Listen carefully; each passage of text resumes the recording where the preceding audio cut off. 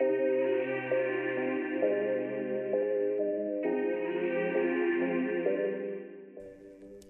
my name is Erin Phelps, and you're listening to We Live in a Music Society.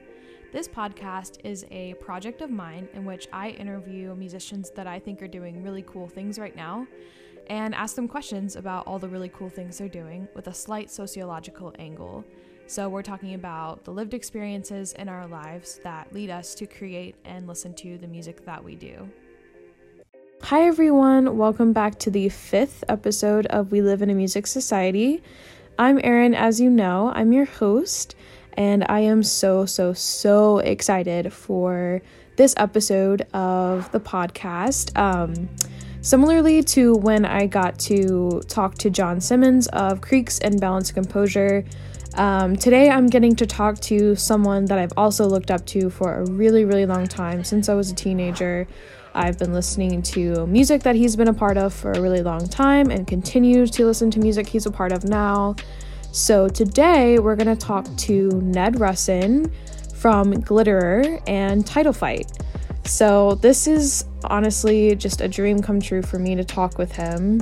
And again, sort of similarly to John Simmons' episode, I have a little story that I want to lead in with. I also got to meet Ned about 4 years ago. So Title Fight was doing a tour for their album Hyperview, and this was in 2016, and they were doing some festival runs, and they were supposed to do Voodoo Fest in New Orleans. And Voodoo Fest is known for having their concert rain or shine. They have never really canceled, and that year they happened to cancel because it had rained so hard that weekend that the stages were sinking into the mud. So it was really unsafe for people to perform and for people to be there in general.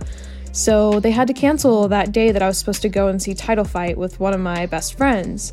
So I was really upset, but I had this feeling that Title Fight was going to make something happen. So I stayed glued to Twitter pretty much all day and waited for them to announce something.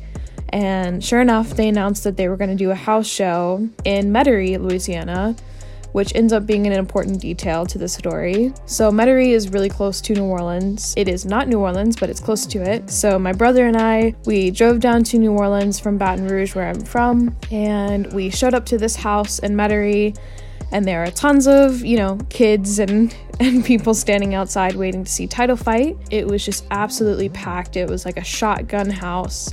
So it was really long and just really packed in there, and I could barely see them, but they started playing and it was amazing for about 30 to 45 minutes, and then it got shut down by the police because in Metairie, you can't have loud noises on the weekends past 8 p.m. In New Orleans, you can have loud noises on the weekends until midnight, but not in Metairie. So that was kind of the important detail that got the concert shut down. But anyway, so after everyone sort of started clearing out, I sort of waited for everyone to leave, and then I went up to the band and I got to talk to Ned, and it was really fun. He was so kind to me then, and so I'm so excited to talk to him today and to see what he's up to in his new project Glitterer. So let's call Ned and see what he's up to.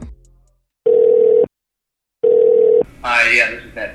Thank you so much for taking time out of your schedule. I know you said you were really busy at the moment. Yeah, it is the beginning of kind of months of busyness for me, but yeah, happy to do this. So I know you just finished touring a couple months ago and you're about to go on tour in Europe. So tell me about how that's been going.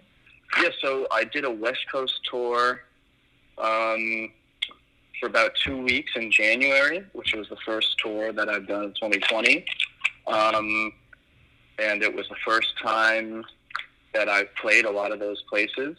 I played California twice last year, and both were really quick little tours, just 3-4 days. And so it was nice to do a little bit of a longer run there. And the shows are really good. The LA show was probably the best show I've played yet, which is really exciting. And and the tours with this band Justice Prophet from LA, and it was like a really nice, easygoing, enjoyable tour. And yeah, I leave for Europe. That tour starts the 3rd. That's with Turnstile, Gag, and One Step Closer. I'm going to do another tour at the end of the month and touring in April. So yeah, I got quite a bit going on. So one of the things I got to do recently was talk to John Simmons of Balanced Composure and Creeks. Mm-hmm. And we got to talking about the sort of areas around Philadelphia and how so many bands and musicians like came from that area that have achieved some sort of success. So can you tell me about like growing up with that many bands around you and how Title Fight sort of fit into that narrative? Yeah, so I'm from Kingston, Pennsylvania, which is about 100 miles north of Philadelphia. It is not like really a part of like the Philadelphia scene or like Philadelphia like landscape at all. It's pretty far removed. Doylestown is kind of like the halfway point between our area and Philadelphia, but they are still kind of like in this weird I don't know. They're kind of like in a similar situation to where I grew up, in that it's like kind of its own universe, and that it's like they're close to Philadelphia, but it's completely its own contained kind of thing, which is interesting. But the thing is about like that era and that time and that those group of bands is that it wasn't like it wasn't something that we. It's not even something that I think about, that there was this like big crucial moment in anything. It was just a group of bands playing together and supporting one another and in similar situations and in kind of different situations, you know, like Kingston, I think it's peculiar because there's like really no hope for that town. And I mean that in like an optimistic kind of way, but it's a place that, there's no industry. There's not really a common thread of like people leaving and doing something. It's just a place. And so for us, that afforded us the opportunity to like kind of do whatever we wanted because nobody really cared.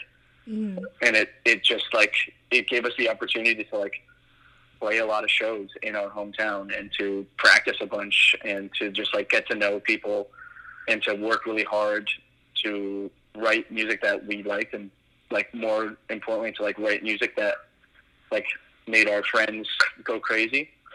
Mm-hmm. And then when we got a little bit older, we found like the crew of people in Doylestown and down that way, and then Philly and like further, it was an interesting kind of thing because it felt similar, but at the same time it was still, I don't know, a wholly different kind of experience. But yeah, it's just, those are the bands that we like played with and the friends that we made. And it was, I don't know, I think it was a pretty like nice way to like come into playing music.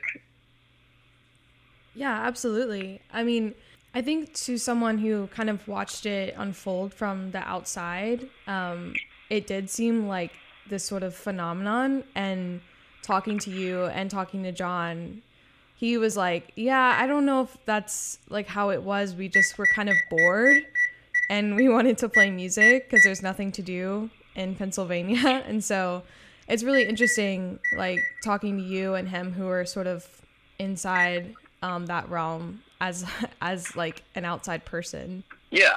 I mean, I don't think it's me being like humble or modest or anything. I don't know. I'm not going to think of that time in my life as like this magical kind of moment. It just doesn't feel that way to me. It's, I mean, it does, but it's not like, I don't know. The bands that I look up to and like the things that like got me really excited about music are things that seem like completely unattainable, you know, and like completely like otherworldly. and the stuff that I was a part of, it's just like, yeah, that's just like what I did. Yeah. And that's like, it doesn't feel like the same kind of, it doesn't feel like it has like the same weight as those other things, but that's just because it's my experience. And like, I don't think that, I don't know. I'm not going to think of my own life as this like magical story. Right. It's just not like how I like to think of it. But it was like, I'm totally grateful and totally appreciative of everything that happened. It's just, yeah, it's just how we grew up, you know, and it's like the opportunities that we were presented with in part because of not really having much else to do. So sort of shifting back to your work in Title Fight, I've always been a huge fan of your lyrics. And I especially loved thinking about the differences in the songs that you sang in Title Fight versus the songs that Jamie sang in Title Fight.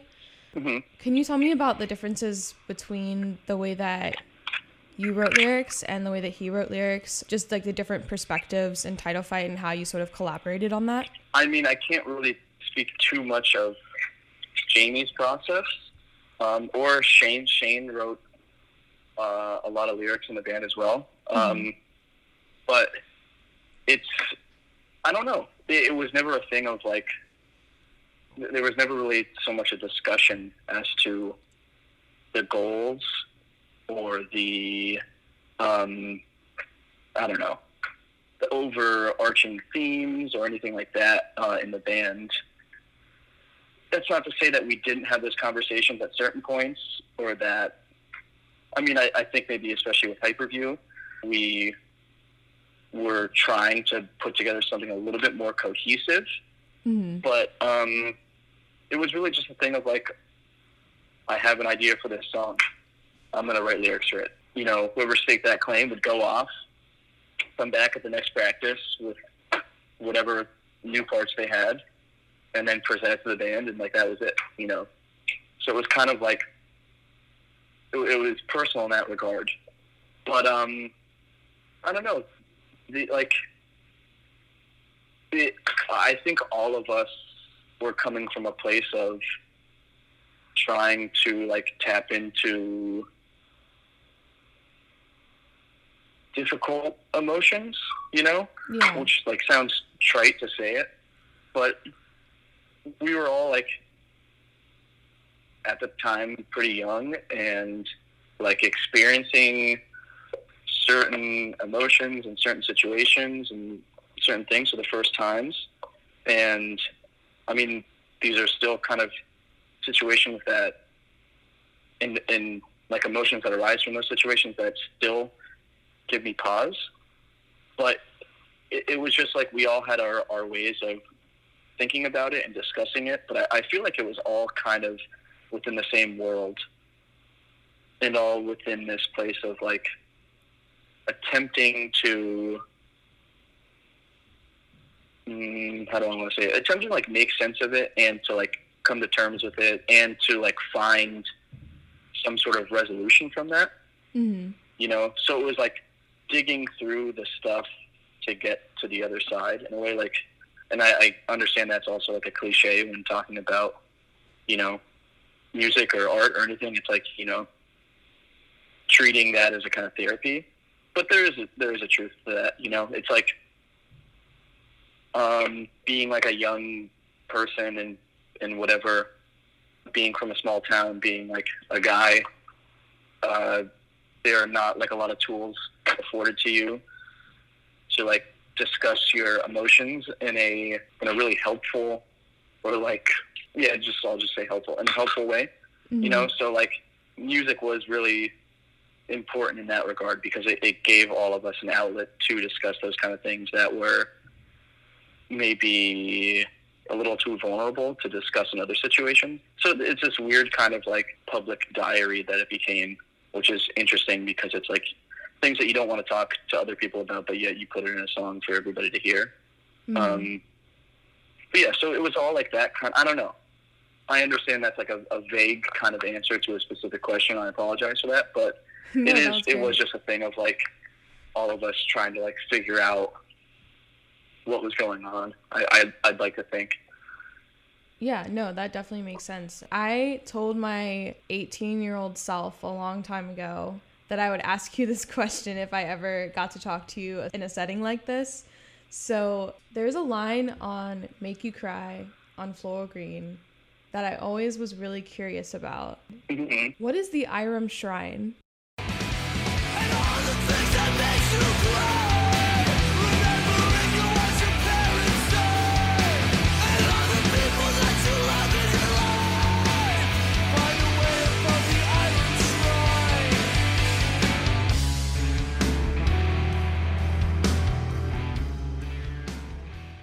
Make You Cry is a song that Shane wrote. So the Shriners are a group, like a fraternal organization, I think. They're kind of like a charitable organization. They do weird events and like fundraisers, and they donate a lot of money to like children's hospitals and like kind of, just nice kind of things. But they are this like weird group of people who wear fez hats, and like they put on the circus in our area, and they just like kind of are public figures. But they have a golf course and like kind of country club up maybe like 15 minutes outside of Kingston. Mm-hmm. And there are like a lot of like events there, and especially like funerals. And so that, I believe, is a reference to like the events that are held at those places, like memorials and funerals and stuff like that, and those kind of like somber gatherings that occur specifically at that place. Ah, okay. I've always wanted to know that, so thank you so much. Yeah, no problem. So the last sort of question I have about your time in Title Fight before we shift to what you're up to now. Can you tell me about writing for Hyperview, and what was it like sort of shifting your sound? Yeah, I mean, I think writing any record that I've ever been a part of has never had this kind of intentional goal, like a sonic goal or a very specific reference point. That's not really something that I'm interested in. Mm-hmm. I don't really find it to be a helpful tool to like point towards something that already exists and just use that as like the I don't know, use that as the guide, because that is just kind of like, I don't know, that doesn't seem very exciting to me or like creative. I like to think of like playing and writing music in kind of subconscious terms, and like trying to allow there to be room for allow there to be room for surprises in like the playing process. And so for Hyperview, which was similar to all the other writing experiences I've had, we just got in a room and started playing music together. And those kind of sounds were coming out. And we had a couple different there were a couple different kind of batches of songs that worked. And we gravitated towards towards the songs that you heard on Hyperview. And I don't know, I guess that had to do with personal preference and just the context of that time and everything. But yeah, it was just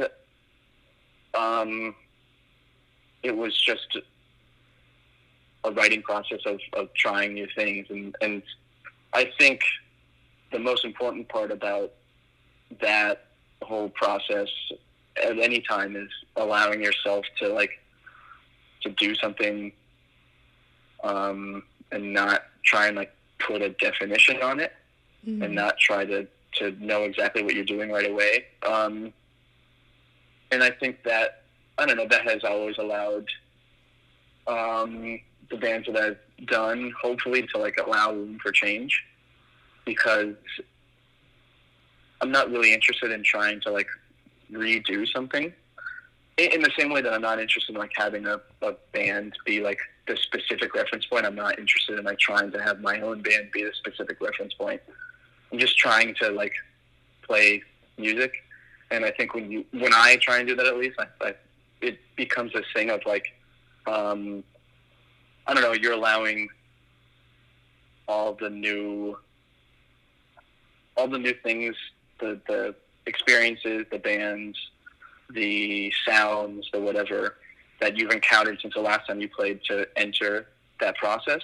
And so the difference between like Floral Green and Hyperview, or Floral Green and Swing Songs and Hyperview was pretty vast, just because we were like, I don't know, we were doing a lot of stuff and we were listening to a lot of bands. And I mean, like that kind of appetite hasn't really like ceased.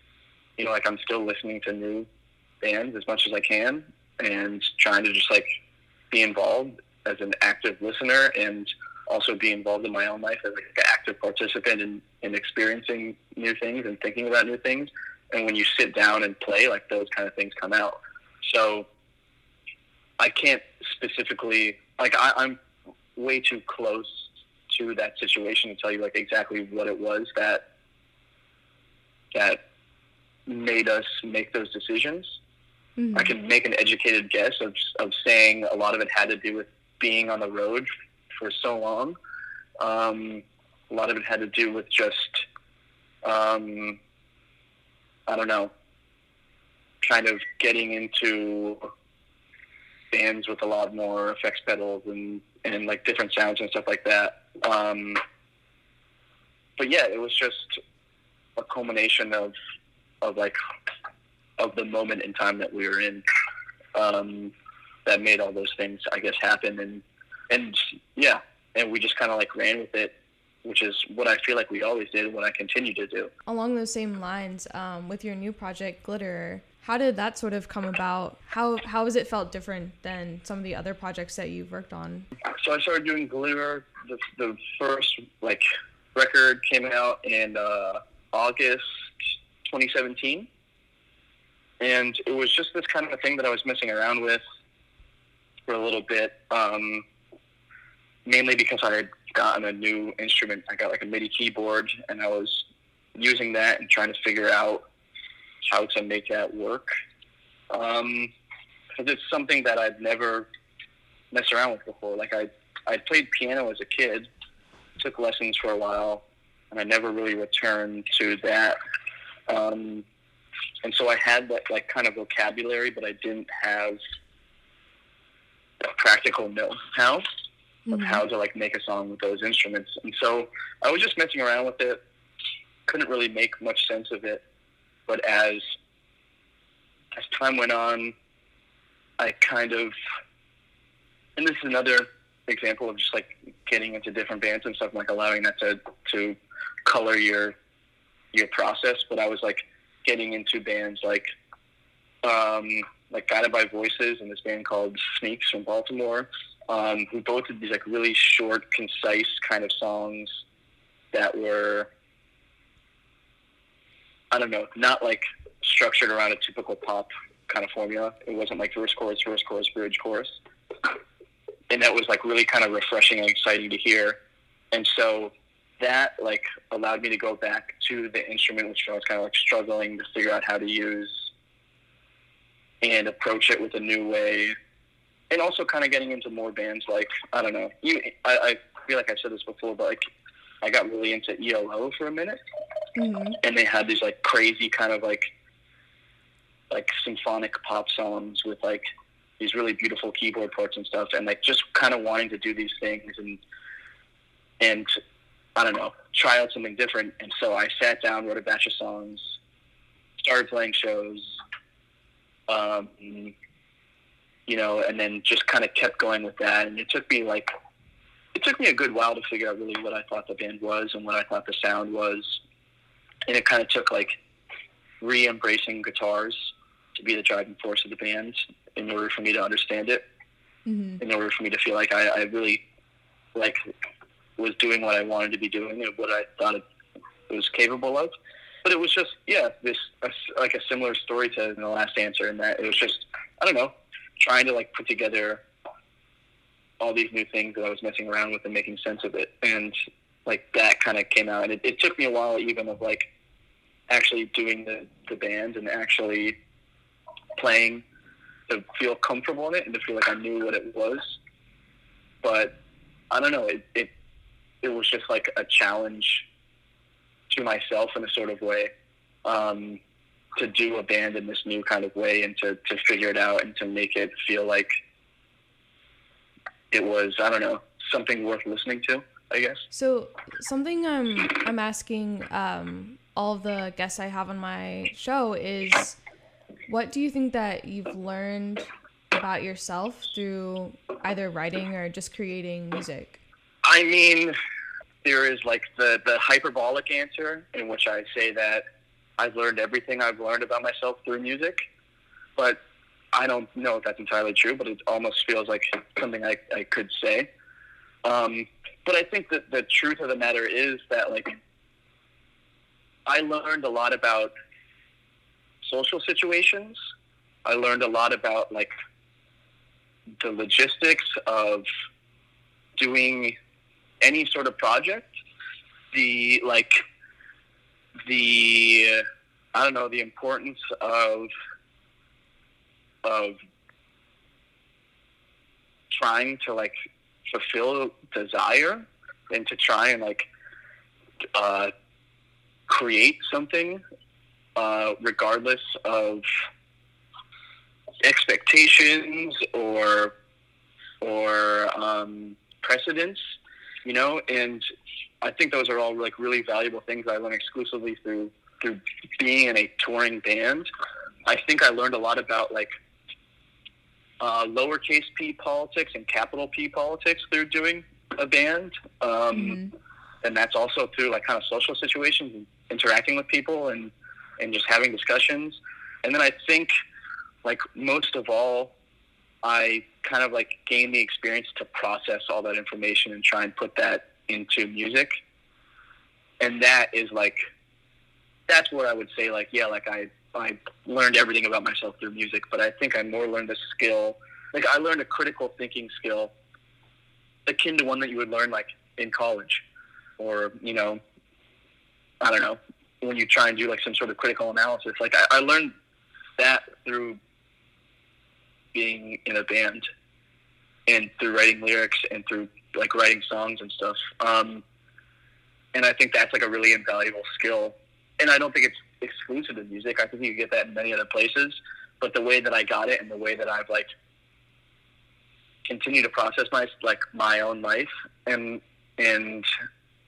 all that, like, yeah, that's definitely through my experience in music. I went back to school at, like, 20. I was in community college before that, but I went back to, like, college full time at 25, and I graduated in 2018. What were you studying? I studied creative writing. It was, I don't know, it was a great experience. I'm really happy to have had that opportunity. I think that's all the questions I have for you. I don't want to take up too much of your time, but I really appreciate you talking to me today. I'm such a big fan, so this is like kind of a dream come true. Well, thanks for asking me to do it. I appreciate it. Thank you so much, Ned. All right, have a good one. You too. Bye. Thanks for listening to We Live in a Music Society. Hit the subscribe or follow button to be notified when my next interview comes out. I'll see you in the next episode.